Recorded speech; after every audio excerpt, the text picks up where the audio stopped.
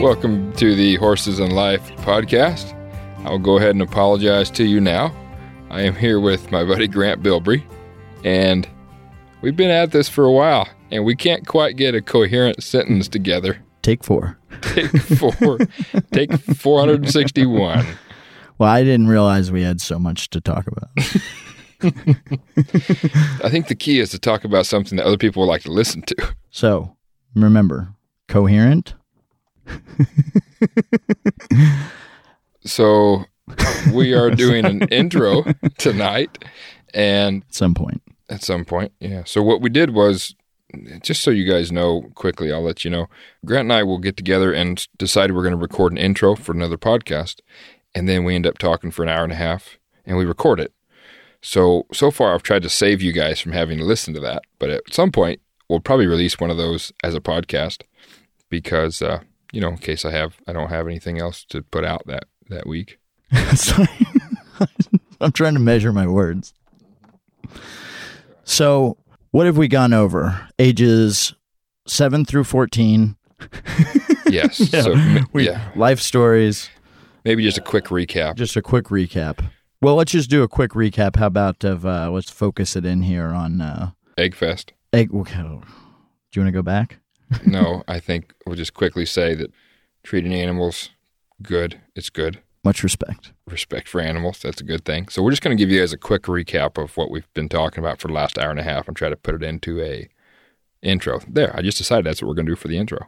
Right before we started recording, we said, what are we going to do for the intro? I said, I don't know. Let's just try again. Well, we should try to record like a preamble to the real podcast. Is that what we're trying to do? Oh, wait, that is what we're trying to do. Okay, so treat animals better overall. I think that's a go.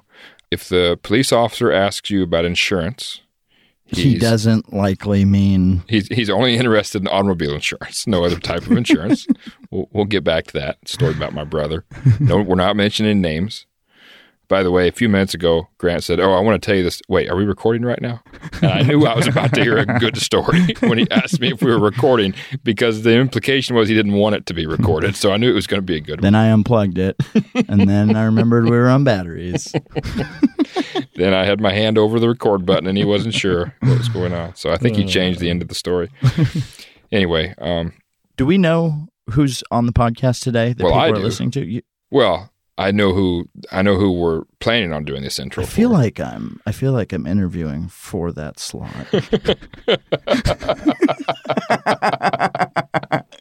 Not that slot, but I think one of these days. Maybe one day, if I tried a little harder. I think if we could get through one podcast, here's the goal. Okay, you want to try again? Exactly. I think the goal I have more memory sticks. The goal is, if we can go 20 minutes without laughing, I think we can make a good podcast. Okay, never mind. So, yeah, we'll get to that in a minute about who we're introducing. But I think let's tell them real quick what we've been doing. We had a good ride this morning. Incredible ride this morning. You, me, Amy Davis. That was it. No. Black Magic. Black Magic. I didn't know we were doing the horses. Well, I thought since we're throwing out names. Okay. Black Magic. Red. Okay. Black Magic. Red. Who was Amy on? 41. 41. Not to be confused with 28. Or 42. 49. Yeah, that's right. 49. So anyway, yeah, we had a great ride. Grant did a good job this morning. And then that's why I brought that whole thing up. Yeah. He wanted me to say it again. Afterwards, he goes, Cal, I did a good job this morning. I was really pleased with that. And it never gets old hearing it. It just doesn't. I mean, in all seriousness, could you just say it one more time? Well, it is why you pay me, isn't it? Oh, not well. That's why I pay you extra. It's to write letters. No, it is good to, but here's the thing, like in all honesty, we all know that if there's somebody you're learning from that you have some respect for, and of course you guys have heard stories about the people I learned from, it does feel great to get some encouragement from them or some accolades that you're doing something correct or just a sentence now and then. But here's the truth of it. I didn't have to tell you that. That's because correct. You felt it. Like, you knew it was a good ride. You knew you were doing things well because it was smooth. And I'm kind of putting words in your mouth, and you can tell me if I'm wrong here or tell the people if I'm wrong. But, when it goes good, then the horse feels it, and then you feel it, and then it works. So then you just feel better. And then if someone says, hey, you did a good job, well, then fine. While you're learning some of those things, you might need somebody to say, hey, that was good, or that wasn't as good because it's going to lead to this. But when you actually just go out for a couple hours, go for a ride around the ranch, get back, everything went good, it's like, sure, it's nice to say, hey, good job, but you felt it, right? Well, I absolutely felt like, things went really well today. I mean, the ride was, I've had much worse. Yes, I have too. Yeah. It both felt and looked worse other times. But yeah, no, I think it's so funny though. Like, I sometimes complain about this, but I can only do it in the confines of the scream room. because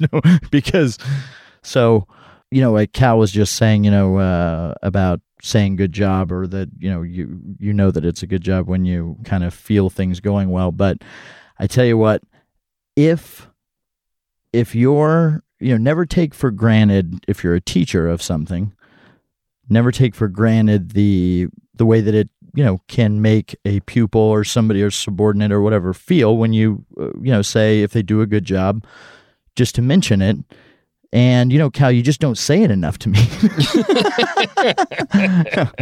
No, I actually, of course, if anybody has had the pleasure of and good fortune of riding with Cal or learning from him, then they'll know that I'm just pulling his leg. But just in general, there's not enough of that kind of, I don't know that I'd call it courtesy, but it is, that kind of, that way of behaving, and rewarding somebody for, just like you would a horse. If somebody performs a task in a good way, kind of saying so is never a bad idea. Do you love me now, Dad? Do you love me now, Dad? No, you're right, and it is something that I try to think about, and I probably don't do it enough, telling people that they're doing a good job. But I know that there's times people need to hear it more than others, but I think it's everybody needs to hear that positive encouragement more often than we do. And I think as males, we especially have a little more of a issue doing that with each other, and that's just something we have to work on. Macho. Me, stand alone, I'm the toughest, whatever. But it's like, but somebody tell me how strong I am, how tall I'm standing. Yeah. You can't. It's a the male ego it's an interesting thing. But to finish on what I was saying earlier, I jokingly say this to my wife sometimes, but it's like, gosh, sometimes I just wish here at the farm, my dad and I are partners, but he does other things, and I largely kind of run the show around here to the extent that anybody's running the show. But when you're in charge, that also means nobody's like, nobody's, exactly telling you what to do, good or bad, for better or for worse. And there, obviously there's any number of positive things that can come from that. But it's like, sometimes I just wish I could be under somebody, so I could do some small thing, so they could be like, attaboy. Yeah, attaboy. Or, so I could get some direction. Or it can be disorienting sometimes when you're dancing to the beat of your own drum. Is it dancing? Yeah. Yeah? Yeah. Walking to the beat. Walking, dancing. Sea walking? Riding. Let's just go for riding to the beat of your own bell. Singing. Singing to the beat of your own bell. It can be anything. Yeah, it could be a lot of things. So that's good. So here we are for today, and I'm trying to look and actually see or kind of remember which we're going to do. So here's what we're going to do. Today, people are going to be listening to a young lady that I met. Just had one conversation with her, and then I just had her on the podcast. That was it. And her name is Megan Lacey. She's a singer-songwriter from Austin, Texas. Yeah, you told me that you met her not too long ago. Yeah. No, well, I know that I know you to be since this is the Horses and Life podcast, anybody that So she, of course, she's obviously super talented without you or I confirming it or saying that it is so, but it is a huge endorsement of the respect that you have for her, that you obviously wanted to have her on the podcast. Yeah. Case in point, me. Right. The fact that I'm pontificating right now is because of the huge amount of respect you have for the things I have to say. That is very true. That is very true. Still trying to fight for the full episode. We're going to get there someday. I have like 12 hours of my... Yeah. So the thing about it is, when I'm in Austin, Texas, I get a chance to listen to a lot of songwriters, singers, music. I enjoy that.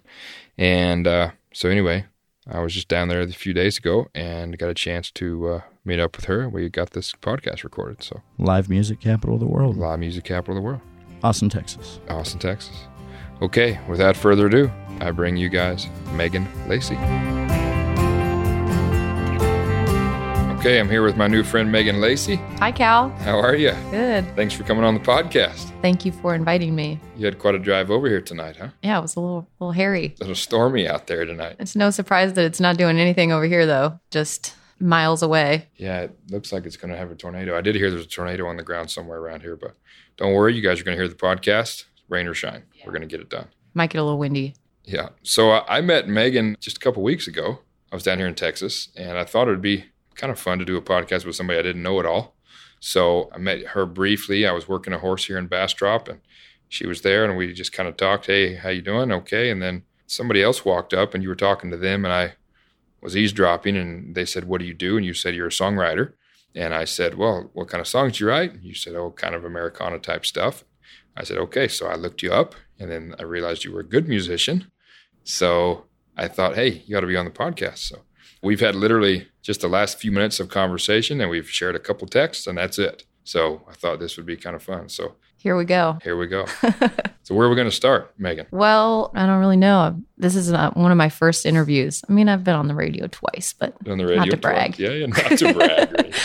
So tell us a little bit about you and where you come from and what makes you you. Well, I grew up in California, in Northern California, kind of between Sacramento and Lake Tahoe. My mom trained horses, and my dad was a truck driver. I grew up and started skiing for my high school, so I moved, and then I skied for college too, and I moved up to near Lake Tahoe. What kind of skiing? Downhill skiing. Downhill snow skiing. Yeah. So I raced in college, ended up coaching for quite a few years and coached up there for probably close to 10 years and for a mountain. And then I did it kind of privately for a while. My life was skiing for a long time and horses. Grew up with horses, moved away from that for a while. And I was in Truckee, California, near Tahoe for about 15 years. And then my boyfriend and I moved here 3 years ago from there. So we were both kind of stuck in a little ski town mentality that we were not really doing much. And it quit snowing in California until we moved. It hadn't been snowing for 4 years or something. So I said, let's get out of here. And then. So how are you going to be a ski instructor with no snow, right? Yeah, exactly. Might as well go try to pursue something else. So music has always it's always been in my life. It's always been a part of my life, but it was never something I really took seriously, to be honest. I've written songs forever. I was telling somebody the other day, I wrote a song for my 8th grade graduation and sang it at graduation. I look back at that now. I'm like, man, that was ballsy. 8th grade graduation. Yeah. So I've been writing and playing, but it kind of wasn't something that I thought to do, really. I didn't think it was something that I could take seriously, but it just came to mind that it was something that drives me. It's always driven me and something that I can fall back on and just have always found support in songwriting and singing. And so when it looked like time to get out of Truckee, I thought, let's go somewhere where there's a lot of music. And it's been really cool. It's been a cool journey in 3 years being here. This is a good place for music. It's amazing. I was talking to my cousin Wes on the way here to the hotel and told him I had a clinic today that I went and watched a little bit, and then I'm driving here. And he said, so are you going into Austin to see some music tonight like usual? I said, no, tonight I'm bringing the music to me. So here we are. Cool. So what is the Austin music scene like? Tell us a little bit about it for the people that have never been down here. It's really diverse. It's more diverse than I would have imagined moving from California and not having ever been here. I mean, I grew up listening to old country. My mom listened to country music, and Texas songwriters on country radio in the 80s. And not that I knew names growing up. I just kind of knew songs and voices really. But there's a lot going on, a lot of different genres. And I think maybe the main thing, because I'm a songwriter, and so that's my main circle, but really there's some great songwriting here across genres. People are really attuned to making a good song. And I think that's kind of what ties everything together. But it's a big scene and a lot of people playing a lot 5 nights a week, but there's kind of becoming less and less venues, or I don't know, or the venues are kind of moving around and changing. There's a lot of change going on in Austin. So, but the music seems like it's just always been something that grounds Austin, gives it that feeling. Keeps everybody together a little bit. No matter what, we're going to keep Austin weird. Yeah. Have you witnessed any of that? Yes, I have.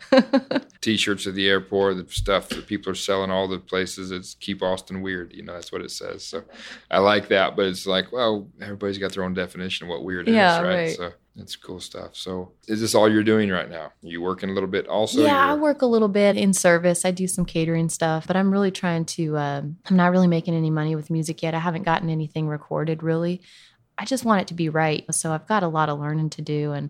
But at some point I just gotta get in and let myself be where I am, in order to put something down. And I think I'm getting ready to do that. I got some songs with somebody, so hopefully can record something soon. But most of my focus is on music right now. And yeah, recently I've gotten back in riding with Stacy, riding horses. And that's been really great because sometimes I can focus too much on one thing or another, and you lose a little bit of balance by focusing too hard on one thing.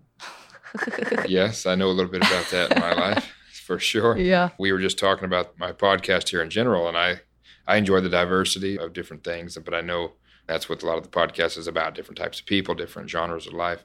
But I haven't always kept that balance real good in my life with things, and so it's kind of been a fun project here. But so tell us a little bit about your horse riding stuff that you're doing now, and you were just telling me before we came on that you've been riding for a while. You still have one you've had for quite a while. Yeah, my mom is really the horsewoman. She got into horses when she was pretty young, just on her own, and paid for her own horses her whole life, and then ended up training and giving riding lessons my whole life. So they've been a huge part of my life. But she's really great. It's in her blood, and I mean it's in my blood through her. But I've worked through a lot with horses.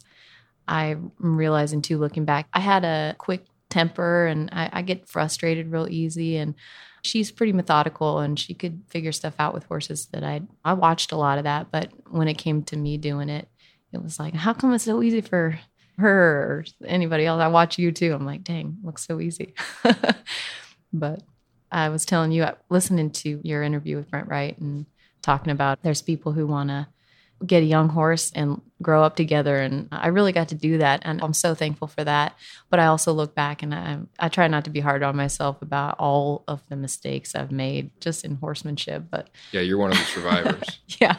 You're one of the survivors that actually got a young horse, grew up together, and made it work. Yeah, that's right. But a lot of people have quite a bit of trouble with that. But we talked a little bit that day. You can't be hard on yourself about wondering if you're always doing the right thing or not. I mean, maybe what I need to say is it's not a good idea to be hard on yourself in the moment. Oh, wow. Right? That relates, yeah. Later, of course, you have to look back and say, what can I do different? Not necessarily, was this right or wrong? The only reason I would suggest somebody looking back on what they did already or something that already happened in the past is so then they can learn from that quickly and move on. So then they can figure out what to do next or what to not do the next time. But the thing that catches people up often is where they are questioning themselves while they're doing it. And that moment, they're of no good to the horse. They're of no good to themselves or their dog or anything else, the way I look at it, right? So they have to have a little bit of confidence in trying something. Obviously, there's a point where you have to think, hey, this is not at all what I'm doing. Well, then hopefully you can change what you're doing. But if you choose to do it at that moment, don't question it, just do it and go with it for a while, right? That's the way I kind of look at it. And if you're seeing a good result at that day, well, then great. And if you don't see a good result, well, then maybe that's the time to stop. Yeah, I asked you that question watching you work with Studley, and it's like, well, how do you know when to stop asking? But you don't ask for too much, but you ask for a lot. And I get to question myself a little too much on the ground there and what my motives are. And I end early a lot of times.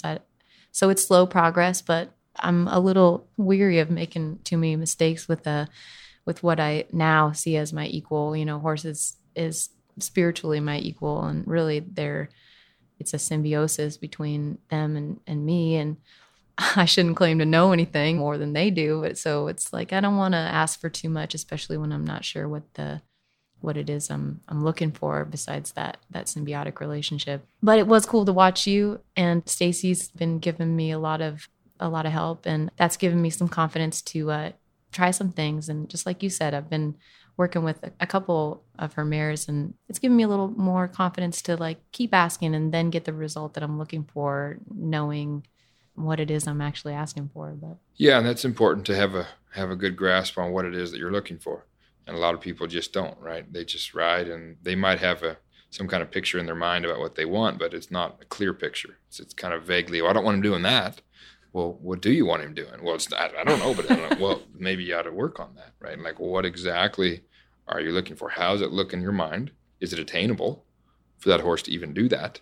And then you kind of start from there sometimes, right? Forming music also in what you're saying here, Cal, because it's like I have a hard time knowing exactly what I want. I do know what I don't want. So I come in with a lot of like, I don't want this, I don't want that. And that only works for a little while. You can kind of shave some stuff off, but you're still left with quite a big palette. It's really nice to get some focus and to know what it is that you're actually looking for. It really helps progress out. Yeah, I think so. And I maybe to contradict myself a little bit too, I think there's a lot of times with me in the past and a lot of people that are creative where I don't consider myself that creative. I was more referring to people like you that write songs and things like that. But artists and people that are very creative, I think they don't always have a clear picture. I think sometimes that's where their genius lies, because they are kind of open for whatever might come up. And then, eventually got to be able to put something down to paper, right? And kind of get something together. But I know that sometimes going with the flow and taking things as they come is probably a pretty important part of it as well. So you have to have some kind of picture in your mind, at least for that moment. But as far as like an exact goal, here's where I'm going, here's exactly what I want my life to be, I don't know if that's always the best thing, because then sometimes you get stuck on that, even if that's not what you want, right? That just ends up, well, I set that as a goal, so I have to do that now. Right. Yeah, if you're real open about where you want to go forward, you want to move forward, it's like you start saying yes to stuff as it comes up, and that's what guides you to where it'll end up kind of pinpointing. I've gone through a lot of that too, like, okay, I want this one specific thing, and you might get it, but it's going to take a lot longer than if you're open to just progress in some way, and then the universe is handing you stuff left and right to say yes to, and that kind of helps shape where you're headed. And really that's what we need to offer the horses. Sometimes it's kind of that idea of, hey, just make some progress somewhere. There are times where we want that specific picture, and maybe the horse isn't there. And a lot of times it's because the rider is wanting that thing, but the rider isn't really offering that to them. They think they are, but they're really not. They're trying to get X, and they're really not allowing the horse to do that. But the horse is offering them Y and Z at the same time. And they're not open-minded enough to say, hey, the horse is trying right here in this direction, so I'm going to allow that progress to happen and just kind of be content on that for a minute, and I'll get back to X another day once I build some confidence. How do we build some confidence? Well, sometimes it's just getting the horse to understand that, hey, let's go ahead and go with Y and Z and A and B and C, and then we kind of work back to X later. And there's times when X is what we need for the day, right? But you have to have enough confidence in what you're doing that you can be that specific. A lot of times what I'm telling the people is they need to be more specific about their horses. But you have to have a little bit of confidence, and that comes from some knowledge before you can be too specific. Yeah.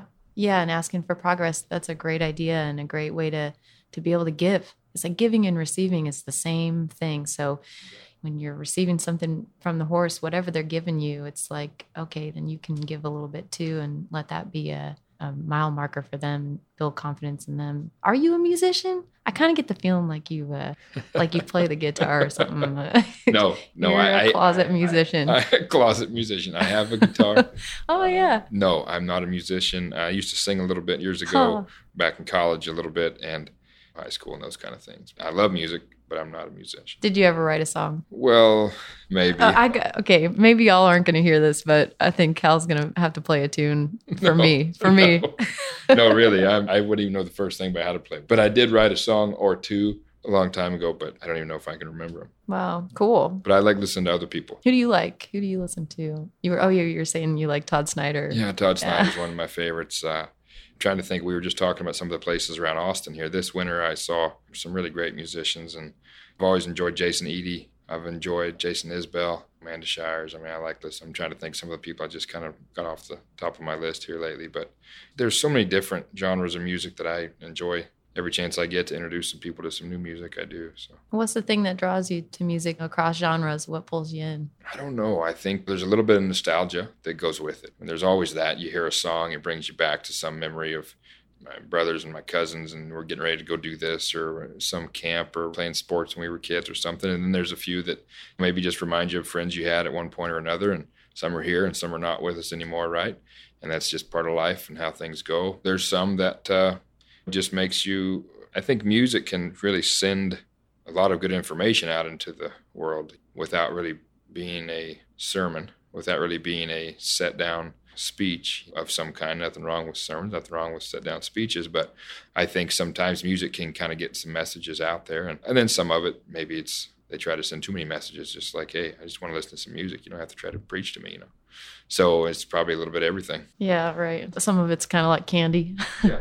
One of my best friends is a songwriter, and he loves pop music. I mean, he's just like drawn to it, and he loves that about it. Just it's kind of a sugar high. I'm not really for anything. It's just for the fun of it. Some great pop music has it all. Yeah, and then there's just no meat there, right? That's fine.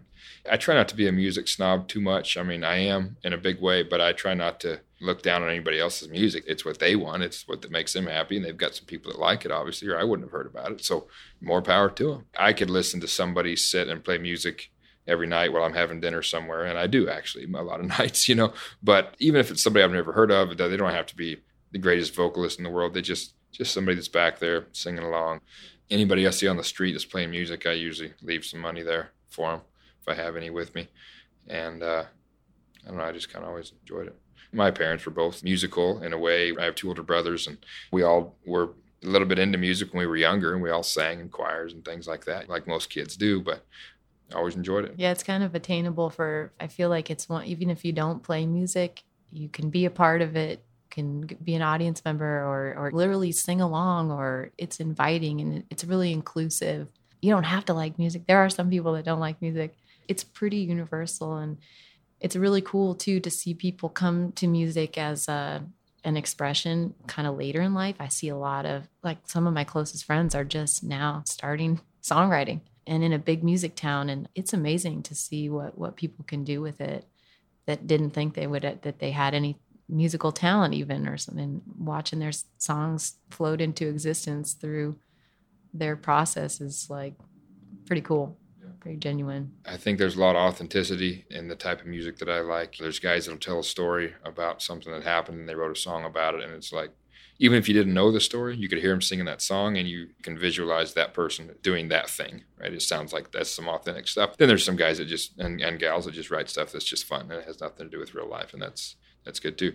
And I think a lot of music is therapeutic for the people that are writing it and singing it, right? So that's a big piece that I enjoy too. I mean, I know there's people, a lot of the famous songwriters, and had a lot of trouble in their personal life and things like that, and that's kind of how they dealt with some of that stuff. And I remember somebody once said to me something, we were watching something about the dark side of singer-songwriters and some of the troubles that people have had and that left the earth too early, right, and stuff like that. And somebody said, man, imagine what more music they could have done if it wasn't for them getting out of drugs early or something like that. And I said to them, well, imagine how sooner they could have been gone if they wouldn't have found music, right? Or maybe writing some songs and doing some of those things. So I think there's some... Oh, nobody ever says it that way around, Cal. That's a really good point. Yeah. I don't know. It makes sense. It does. It really does. I mean, there's been a lot of running away from stuff in my life, and everything in my life. I mean, horsemanship and music and skiing or whatever is it's a spiritual journey. It's growth and development and expansion of your understanding of yourself, or myself, at least in my experience. But it has been just a place to go in terms of where to look for those things in myself that I'm trying to find, there's a lot of songs I've written that don't ever see the light of day again. I mean, my folks are always like, why don't you ever play Agony I Know? And I'm like, I wrote that so long ago. I hate that song. But they love a lot of older stuff that I don't need anymore. You know, it's like I got to go through the process of writing that song, and it really developed something in me. It made me look at myself in a certain way, or understand something, and I get to move on. And that must be the case for most or all artists or creating things. It's kind of cathartic. The cool thing is, it's like, oh, okay, especially moving here, I started watching a lot of songwriters. I started going to open mics and seeing what my peers, I guess I'll call them my peers, but there were people I looked up to, but watching them and what they were doing and talking about learning from other people and, you know, mistakes and great things that they're doing. It is cool to see what other people are doing, how I connect to it as an audience member. And that started to really be important to me, how people would connect to it. So it's like, okay, yeah, it's for me too. I like the process of writing the song, but it's like, okay, now how do I make sure that somebody else is gonna get something out of it? You know, it's turned into this little game of like not making it too personal, letting it be really personal, letting that aspect drive the feeling behind the song. But it's kind of then I try to let it be something that can be for everybody, you know, something that anybody could take something out of, whether they will or not. But that's kind of the game. Well, you brought your guitar with us. Oh yeah. You wanna sing something for us? Okay. Yeah, that's probably.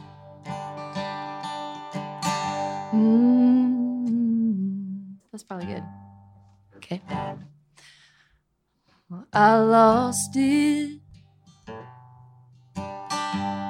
It's been missing so long. Oh, but the trouble is, I didn't know it was gone. I wonder if I'll ever see it again under the light of the dawn.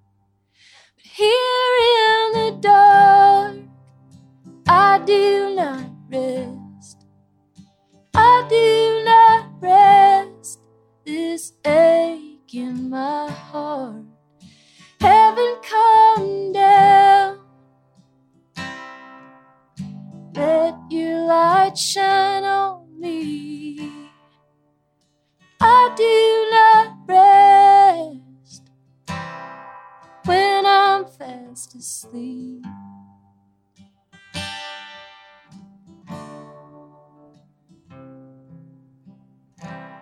How troubled do I gotta be to get some sympathy? Oh, Jesus, don't give me no relief. I'm tired. Oh, but not like I was. The lighter I get, the closer I get to the sun. But here in the dark, I do not rest. I do not rest.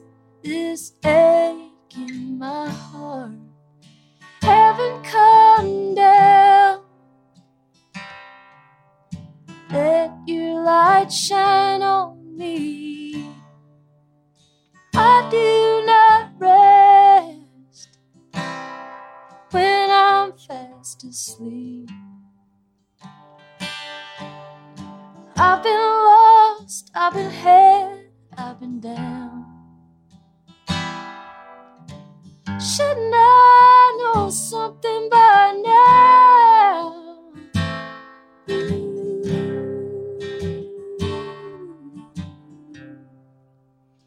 I do not rest. I do not rest. This ache in my heart, heaven come down. Let your light shine on me.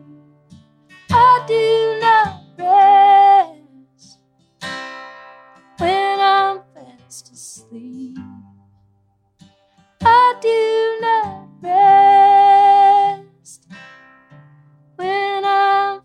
fast asleep.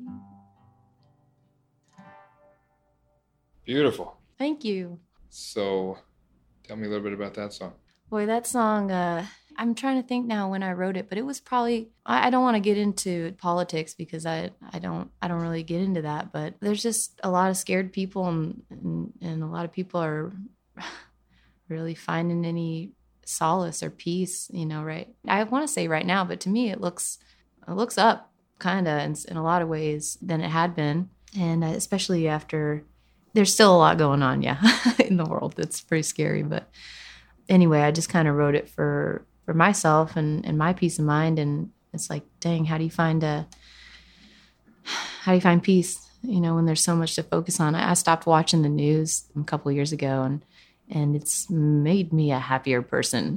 I don't really get caught up in that so much. I let go of my Facebook profile, but everyone's like, well, you got to have one for music. So I got it back up and running, but I don't really spend a lot of time on there. And it's just helped my sanity.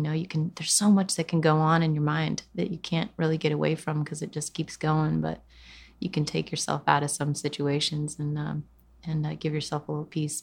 So yeah, it kind of came from there. Yeah, a friend of mine says that she didn't make it up. Other people have said it, but I've heard her say it. It's world peace starts with inner peace. Right? Oh man, I can't tell you, Cal. I mean, I'm beginning to understand. And I think a lot of us are, that whatever's going on out there is a reflection of what's going on in us. And truly our realities reflect what our inner world looks like. It's really hard to look at your life like that because it means you got to really dig deep and start looking like, oh, where's that conflict coming from? Then it's coming from me. And looking at everything as a mirror is kind of cool. I got to be careful because we were talking about looking back at your old self and seeing mistakes and not being too hard on yourself, in the moment too. And when you're looking at, whatever's quote unquote going wrong or something in your life, you're like, dang, if that's coming from me, I got a lot of work to do. But it's just kind of a guide looking at the world outside of us, truly understanding that we have a lot of work to do inside. And it doesn't involve telling your neighbor what they got to do because they got to do it too. But you got to do it. But they've got to do it for them. They got to do it for them. We've got to do it for us. Right? Yeah. So where did you find your voice, or how did you find the voice that you have that you sing? I mean, you mentioned when you were young, you listened to different voices. You remember some voices and some sounds, but maybe not necessarily like a list of the artists. So who is it that you listened to or that kind of impacted you? I've gone through a lot of phases. I grew up listening to country music radio in the 80s, and there's like some gold nuggets in there. The Judds were like my first main influence. As a little girl, I remember asking my mom a lot of questions about songs and songwriting. I remember asking her, how can you remember all the words? She'd sing along. It's like, how do they remember all the words? I was probably 4 or 5 going out to the barn, the mile that it took to drive from our house to the barn. We'd be listening to music. And then I remember asking her, where do the songs come from? I said, and she said, well, some people write them.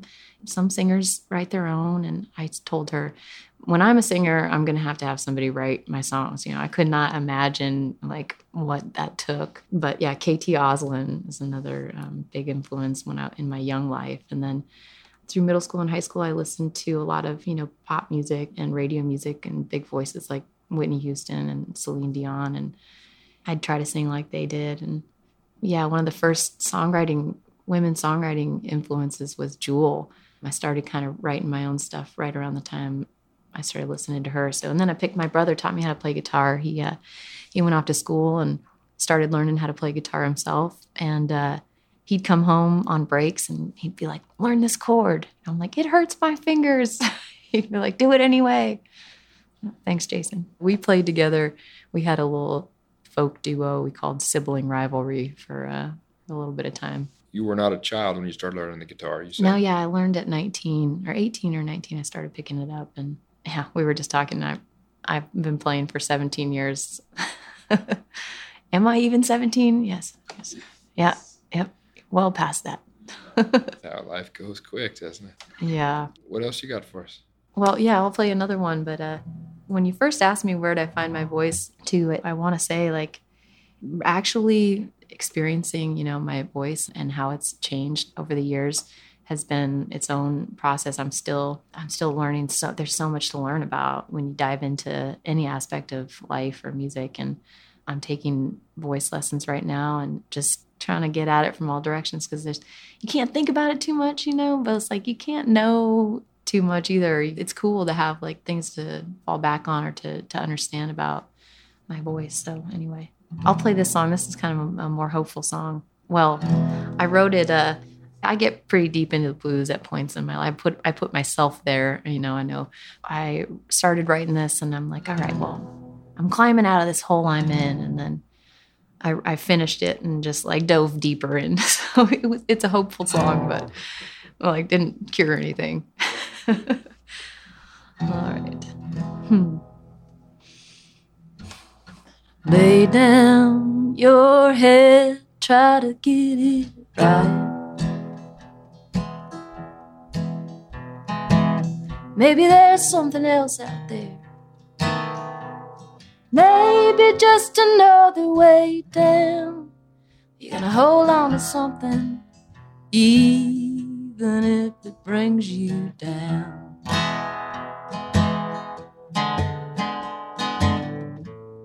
Lay down your head, honey. Ain't you tired of the mess? Lay down your head and rest. Ooh, ooh, ooh, ooh, ooh. Something tells me you, darling, you can't see the sun. Well, it still comes. Heaven every time it dawns on you. Reach out your hands, you can feel the warmth.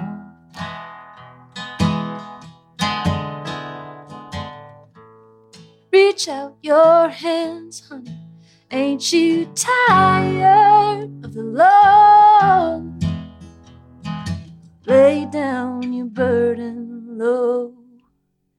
Well, the world may bring you all the way to your knees. Ba-da-dee, but the light will lift you. Ooh, ooh, ooh, ooh, ooh.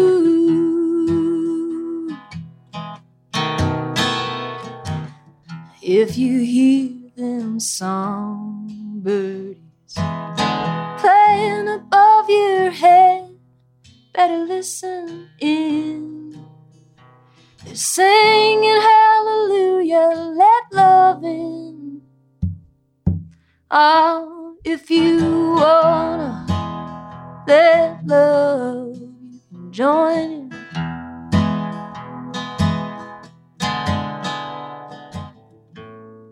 Join on in, honey. Can't you hear that chorus ring? Oh, honey, it's ringing out your name. Pretty out of tune guitar there, but maybe it fits the mood. Sounded good to me. Cool. I think it's worked out pretty good here tonight for throwing the recording studio together in the hotel room. Cool. In about 10 minutes. Yeah. Yeah, so that was a good song. Thanks. It was, like you said, it kind of a little more hopeful. Yeah. But it's still blues. Yeah, a little blues in there. Yeah, I wrote the last verse, that Songbirdies verse. We were, my guy and I were on a big trip and in the camper, and I had a show that night, and we were parked in a state park, and I was just kind of feeling blue, and I wasn't even going to finish that song, and I was like trying to rehearse for this show, and I was just kind of having a tough time, and this little bird outside the window was just like going off. It was so beautiful, and I just started cracking up, and then I started playing this song, and that just came right out my face, which is how most songs happen. But anyway. So learning to play the guitar, learning to write songs, that has to be something that takes a lot of time to do, but you're not able to just dedicate your life to those two things until possibly one day, right? As people might, quote unquote, make it in the music business. then they can kind of do that more. But in order to make it, they had to have already dedicated their life to that thing. Oh, funny. Yeah. Right? That's a thing. That is a thing. Well, there's a really cool window. It's like if you really love something and you're doing it anyway, you're going to go to work and then you're going to come home and it's not doing what you love. It's so cliche to say, but it doesn't feel like work, and it kind of feels like a reprieve. But then all of a sudden, all this time is stacked up that you've been working on this thing that you love. And hopefully then that leads itself into allowing you to find, more space to let that grow in your life and get out of whatever, not get out of, hopefully you're doing something you love no matter what, even if it's just a job. Hopefully people can find something that they appreciate and that doesn't drain them so much we have a lot of options these days, I feel, but I've also had a lot of help and support and the ability to follow my dreams in a way that I'm really lucky to have had. And so who are some people that you enjoy listening to today that are out there? Are some people around Austin or maybe on the radio, or just who are some people that give you some motivation? Or even if it's not really even your same genre, who are some people that you hear and you're like, oh, wow, that's good? I'm really inspired right now by the music scene in Austin. I'm inspired by a lot of my friends and people that I go out to see. Jacob Jaeger is a songwriter in town, and his voice and his songwriting are something that I've been really inspired by recently. Alta Mesa is like this really great band in Austin. Just close friends of mine. I can't name everybody's names. Close friends and people peers of mine that I'm becoming close to inspire me in a lot of really great ways. I love Gillian Welch and Alison Krauss, and those have been influences, and Nico Case, and gosh, yeah, there's so many great musicians out there. I always draw a blank on this question. Oh no, that's great. You mentioned some good ones, and like you said, there's so many. I'm not really into the whole pick a favorite thing, but I think there's a lot of good ones to kind of draw from, and mentioned some great ones there. Now, do you do some cover songs when you sing some with some of those gals, or George Strait maybe? I've got a couple. I didn't realize until I moved here that George didn't write any of his own tunes. Well, he kind of helped on a few, but generally speaking, he wasn't a songwriter. There's a thing that used to happen too, where like a songwriter would hook up with a singer in Nashville, and this songwriter would sort of write for that singer. And I think that's something I didn't really know happened either. But I'll cover a Texas songwriter now, but that's kind of it. I don't go throwing random covers in there, partly because I have a hard time remembering my own songs. So, well, that's probably part of the joy in your own music, right? If you change the words, it's your song. You can do what you want, right? If you change the words to somebody else's, everybody's going to know it. Yeah, they're going to be upset. Yeah, but I'm sure you have some fans, and they know your words. So pretty soon, you mess up your own words, they're going to know that too, right? Yeah, not quite there, Cal, but yeah. So when you're going through some of these different songs that you play now, some of them you've written recently, some of them you wrote years ago. How is it sitting down and playing songs from yesterday and songs from 10 years ago? I think stylistically they're changing a little bit. The new rung of songs that I've been writing are, they just have kind of a different style, which has been fun to explore that style. A lot of my older stuff kind of harkens to Alison Krauss and Union Station. I listened to a lot of her and Gillian and Dave. The sound that they made was pretty cool. So a lot of my older stuff has that kind of some of that minor feel, and the newer stuff is kind of, I guess, it sort of just sounds like me, which is kind of cool. It's like I've kind of sound like, I don't know, myself, which is kind of cool to feel. Although I'm trying not to get stuck in that mode of like, oh, this song, if I start a song, I'm like, oh, it doesn't really fit into the genre thing that I've got going on right now. I got to be careful because, like you and I were talking earlier, it's nice to just remain open and not have too set of an idea on where you're trying to go. Not try too hard to do anything. Just let it develop on its own. Organically. Yeah. That's the word there, right? Yeah, that's right. Let things come up organically. There's some good to that. I don't know. I guess balance is the key, right? Finding the balance between what you're shooting for versus what happens that you enjoy. Wow, yeah. Not putting too much pressure on things, which I have a tendency to do. I'm learning. It's like, I can see it. So the storm is getting pretty bad outside, and you don't have a good thunder song or storm song, but it's a good night for drinking, I hear. Yep. So for all them out there. Yeah, for all those out there. Every good country artist has to have a drinking song, right? Yeah. This one just happens to be yours. Here it is. It's this called The Bottle's Never Empty. Since I can't have a beer without thinking who I'd like to fight, I'll catch up on some news and probably stay in for the night. If I kept a bottle, honey, for everyone I'd drown, you'd wonder how a body could even up and walk around.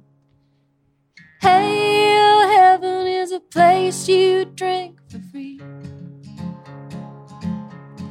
No one remembers the things you said, and you wake up feeling clean. Hail, heaven is a place you drink for free. All the things you said you'd do are done, and the bottle's never empty.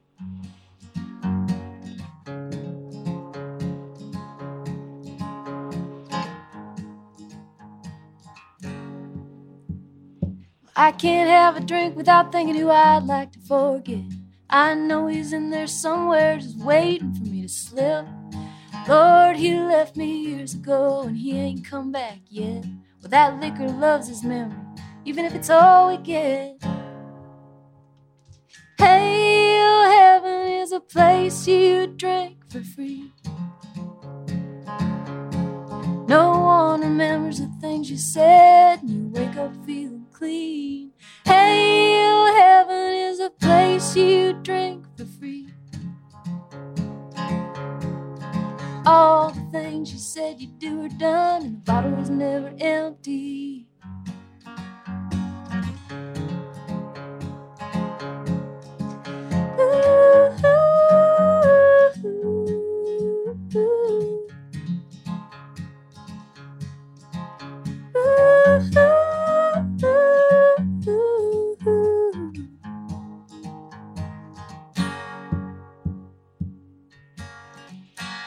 Since I can't have a beer without thinking who I'd like to, shouldn't grab a cold one, I'll end up love struck. If I had a lover, Lord, I know it wouldn't help. But don't you worry, mama, screw the lid on tight, love myself.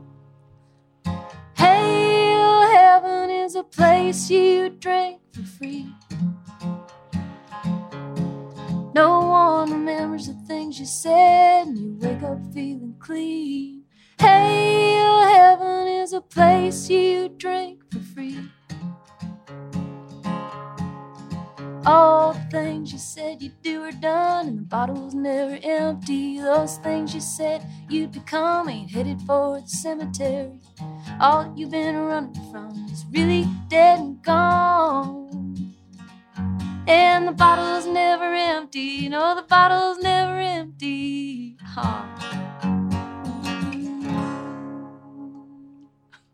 I'm sure you've never had any of those nights in your life from some of the lines in the song there where, after a few drinks, there's a phone call that gets made or a text that gets sent. Yeah, it's dangerous with the cell phone, the advent of the cell phone. Probably just friends you've heard about. Right. Doing things like that. Mostly. Yeah. That's where the motivation for that song came from. Yeah, it is funny how a lot of those things go. Memories crop right up. And a lot of good ones can too. Yeah. But there's good ones and there's not so good ones. And you learn from both, you can't discount them. Yeah, and as much as you'd like to forget them, I mean, they're kind of, some of them are burned in there, and it helps you not necessarily make the same mistakes again. Or you can look at mistakes as mistakes, and here's another cliche thing, but it's like everything's in there for a reason, and it's helping me get to where I'm going. There's a lot of mistakes in there, Cal. Yeah. A lot. Yeah. Join the club, right? Yeah. Every now and then you hear some story, right, of somebody who's whatever, somewhat famous or notorious or something because we know about them, so they're notable, right? You kind of read through their bio and you're like, I'm not buying it. Yeah. Really? Just that simple? That's really what happened in your life? Right. More in there. There's far more in there. I think one of the sad things really is for a lot of people, you grow up kind of thinking that that's what it ought to be. Wow, yeah. Just simple, just you do this, X, A, B, C, D, and then here you are.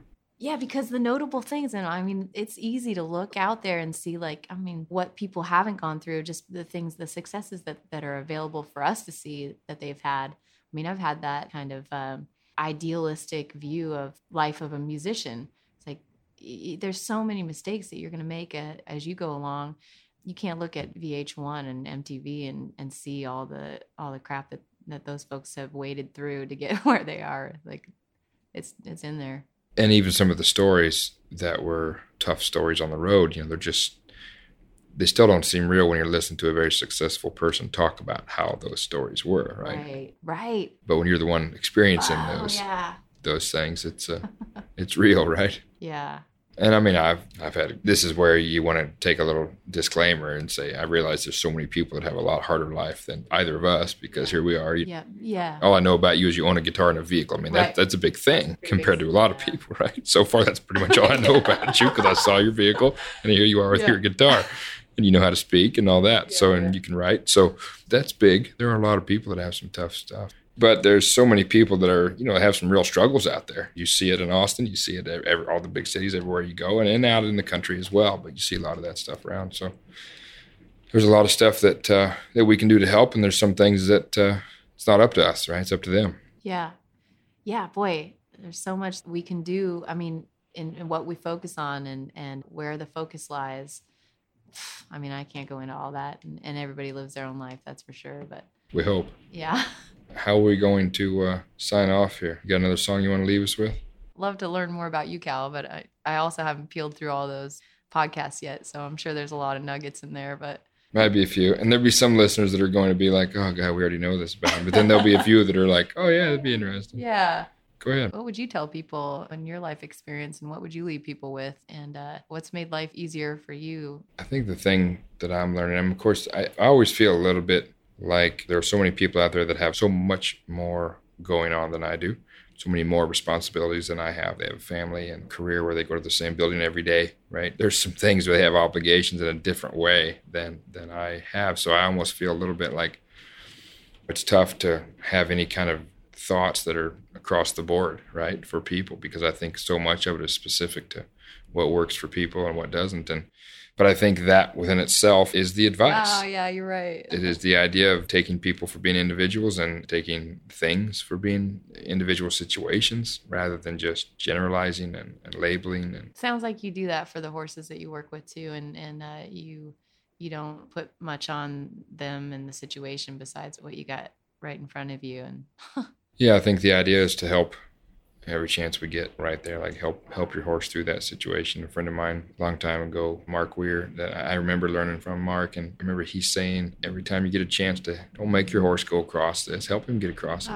That's profound, and he learned some things from a lot of other people, and I've learned from so many people over the years. That's just one statement that I remember hearing years ago that kind of made a little bit of an impact. And then, of course, learned from a lot of other people later and got even much more deeper into that idea of helping the horse. But anyway, a little bit of work with some children at times with some behavior issues, and that's the way I approach that situation, by thinking, how can I help this child figure this out, rather than how can I get this child to do what I'm saying or whatever, right? So profound. That's a beautiful way to look at a situation or a person or a horse. I mean, that's like, dang, that's good. You can write a song about that. I'm going to start following you around, Cal. I mean, not to creep you out, but it's like writing with like Oh, I don't know. And I can't take credit for everything, that even the things I say. And after a while, I mean, people that come to my clinics and people that come ride with me, I mean, they hear me all the time, giving a little credit and some homage to some people that I learned from that went before me to kind of pave the way. After a while, you can't say it all the time. Yeah, you just can't go on and on and on. I mean, you have to just kind of say it and go on, and hopefully it impacts those people. Yeah. Just like the person that said it to me, he might not have made it up either. In fact, I know a lot of them. I mean, a friend of mine back in Kansas always says, well, there hadn't been a new quote in 200 years. We just keep reusing the same stuff. Well, that's probably a pretty good point. But there's a lot of good that can come from hearing things from that first person point of view. Even some of the stories you hear over time, well, it's a lot better told in the first person, right? Wow. So you kind of do that, and then after a while you wait a minute, did that really happen to me? Or did I hear it that way? Then I started repeating it that way. But either way, if you're trying to impact the listener, you kind of need to tell it like it was you doing it. And then later, if they you might say, oh, by the way, I mean, you don't want to go around being dishonest, but you're not going to make the same impact if you say, hey, this guy that I met one time heard this story about this, but And then, so this guy was there and they're already lost, right? You're better off to say, so there I was. And then, boom, they can maybe I'm a terrible storyteller, and I'm like realizing maybe that's part of it. Is I try to tell all the details and give credit where credit's due, but I'm gonna start stealing some of my own. That's what the fine print's for. You got to give the credit where it's due. Yeah. And I do. And I mean, it seems like every time I give a speech or a talk, I'm always mentioning 2 or 3 people that I learned from, but at the same time, you have to just kind of make it a real experience for the people you're listening to, right? Especially because sometimes those people aren't around anymore. So in a way, you want to pay respect to them, but in another way, you want to be like, they're gone. Why are we talking about what they said? Like, and then somebody else says, well, that's not what I remember them saying. I remember them saying this. And it's like, okay, well, why are we arguing about that? Let's just say, here's what I'm saying. Right. If you don't like that, wow, well, there's another clinic to go to down the road, right? I mean, that's just kind of part of how life goes sometimes. You couldn't have summed it up better for songwriting either. It's sure, of course. Yeah, it's easy to did I steal that line from someone? And did I, I couldn't have been the first one to say that or use that melody line. It's like, you got to let that go and just let it come through you, because just like you said, it's already been, a lot of it's been done. And our work is like letting it go in. It's like, you can't think about it too much and then let it come out too. And well, yeah, it has to be more difficult all the time for lawyers that are in the music business, because 100 years ago, right, if somebody stole a song, music, before recording, it's like that's how music was passed on, and then they would change. That's why there's so many different versions of all those old songs. And I'm still of the belief, and a lot of people will disagree with me, but it ain't my song. It came through me. It's of me, and it came through my experience, and I I was there to be the antenna or whatever, but I truly artist theft in a lot of ways. I mean, not necessarily intentionally and taking it for egoic reasons, but like that's going to happen. And that's a part of the beauty of the whole machine of it. And it just keeps going with or without you. Yes, it does. With and without you. Yeah. And the universe, Earth, everything we know is the cosmos is really could care less if we're here in a way. And what I mean by that is like, it was there before us. It's going to be there after us. And it's like, we're just here for a minute and then we're gone. And then it's just kind of like, so while we're here, why not try to enjoy what we're doing? But don't think that everything's here just for us. But while we're here, if you kind of have some of those thoughts as far as like, it's all here for you to enjoy, well, then great. But I think it's kind of like too often people get caught up in this is how it's supposed to be. And this is this and this is that. And it's like, well, actually, if you kind of look at the big picture here, there's millions of years or billions of years that this has been happening, and we're just kind of a new thing here. One of these days we're going to be gone. Something else will be here. Huh. I don't know. It's beautiful. When you truly realize and understand that, it gives you a lot of freedom to let go of all the mistakes you think you're making or the impressions you think you're trying to make and whatever. But yeah, I'm with you on a lot of those songs and a lot of the stories and a lot of the jokes, and it's the same type of stuff over and over, but I think it's about who can sing it and who can tell it and putting the things with it. Todd Snyder's got a great story, great song, If Tomorrow Never Comes, and he's got a great story about that song. He wrote a song called Beer Run, and then some other guys wrote the same song, and then it's a great story. But I think you'd get a kick out of that. We were talking about him earlier, but. Anyway, so I think that there's a lot of good that can come from different people, and each having their own perspective. I mean, the song Leonard Cohen, Hallelujah, that song's been around. I just listened to Malcolm Gladwell's podcast about that song. Oh, wow. And about the different types of songwriters and things, and about how that song had been around so long, and people knew it, but then finally it came back and really made where now we all know it. But it's been around for 50 years or something, and it's a cool deal. One of the things he was talking about was, I love Malcolm Gladwell's podcast called Revisionist History. He's talking about things often overlooked and misunderstood. But he's talking about the different types of songwriters or the different types of artists in general, whether they were painters or whether they were songwriters or whether they were authors and things like that. But I think it was, I'm going to mess up the names now. I have to get this back. But Bob Dylan sat down with, I guess it was Leonard Cohen. Leonard Cohen said, how long did it take you to write Tangled Up in Blue? Bob said 8 minutes. He said, how long did it take you to write Hallelujah? And Leonard Cohen said, about the same. But in reality, it took him 7 years. Wow. But those are the two different types of geniuses. One was the hash it out over and over and over and change it 100 times. And he has like 9 different versions of the song in 1 month. And then the next month, he has 4 different versions of the song. But then he puts this verse ahead of that verse and changes everything all around. And then some get it all out and they're done. And then they don't want to look back at it. They don't change it, which is kind of an ironic story because Dylan's pretty famous for changing the lyrics later. And then like I went and saw him a couple of years ago and it was a whole different version, you knew it was the same song, but it wasn't even the same words, right? Wow. So pretty cool stuff. But anyway, so what kind of songwriter are you? I do a lot of both. The songs I love the most just come right out, and it's like you're channeling something, and that's been a real gift to have happen. And it's happened a bit, but I used to play in a band with my friend and mentor Gil Gauss, who I'm still in contact with, and actually have recently been sending him a song. We've been kind of sending a song back and forth because I love the editing aspect too of writing a song. It's not necessarily done when it's done. That harkens back to, watching other people and seeing why am I connecting with that song? Maybe I'm not connecting with that song. Why not? And I'm a problem solver at heart. I didn't like math much, but I like the idea of it. It's like a little problem to solve and it's fun to work stuff out. So I think I'd love to learn to write anyway, any possible way. And I'm trying to explore more. I've been hosting a song circle at my house just to get to know other songwriters, 3 or 4 other songwriters at a time. And it's been like, that's been the coolest thing that's happened to me in Austin, just connecting. It reminds me of what you're doing. Seeing somebody being like, okay, let's get to know what this person's doing. And it's exposed me to a lot of different writers, different writing styles, and I want to learn from it all because you can't have enough tools at your disposal as you're going through your craft. And so I geek out a little bit. I think getting people together like that have little different talents, but they're all working at the same level, trying to be, working on the same thing.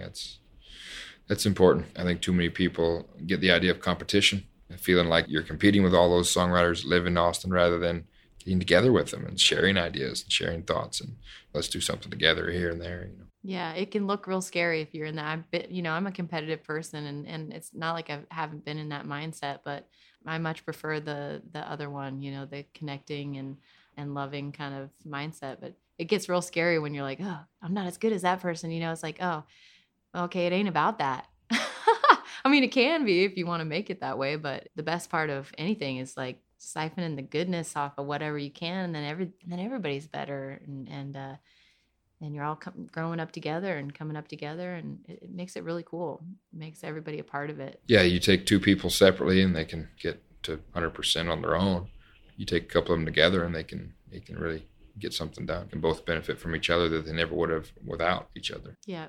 What kind of songs are you working on with the writing group? It's not a set group, so it's a different all the time. We pretty much get together just to share our own songs and talk about songwriting. But I'm working on the song with Gil. It was an idea that came about. It's called Evening Rose, and I kind of wanted it to sound like a love song, but also be broader than that. And so yeah, it's been cool to have his ideas. It's funny. I joke with him. I take whatever I feel like taking and then just ignore the rest, which he loves, It's like, oh yeah, I like this part and I like that part. And he's like, wait a second, what about, I just said all these great ideas. I'm like, yeah, I'll take what I like. But he and I have that relationship. I think I'd like to co-write more, and I haven't really been in that situation a ton. It's kind of scary to me, but I want to do it more and learn more about it. But there's a lot of compromise, I think, in that too. I think Gil is pretty unique in that he doesn't get his feelings real hurt, and I can kind of grab what I want out of his advice, and the same goes the other way. But where's Gil located? He's here? He lives in Tahoe. Oh, he's back in Tahoe. Yep. Thanks, Cal. You're amazing. This has been really a great thing to do. That's a strong word, but I'll take it. I'll take it. Well, thank you very much. I think we'll have to get you out sometime when I get back down to Texas and come sing for us at the clinic after it's over. I like to have a little music now and then. Love that. And it'll be fun. So cool. Where can everybody find you or find your music or tell us about that? I've got a website. It's meganlacymusic.com, and that's MEGANLACY music.com, and at Megan Lacy Music on Instagram. And I'm going into the studio to record an EP soon, so it's not really in the works, but it's in the works of being in the works. You know what I mean? I do know what you mean.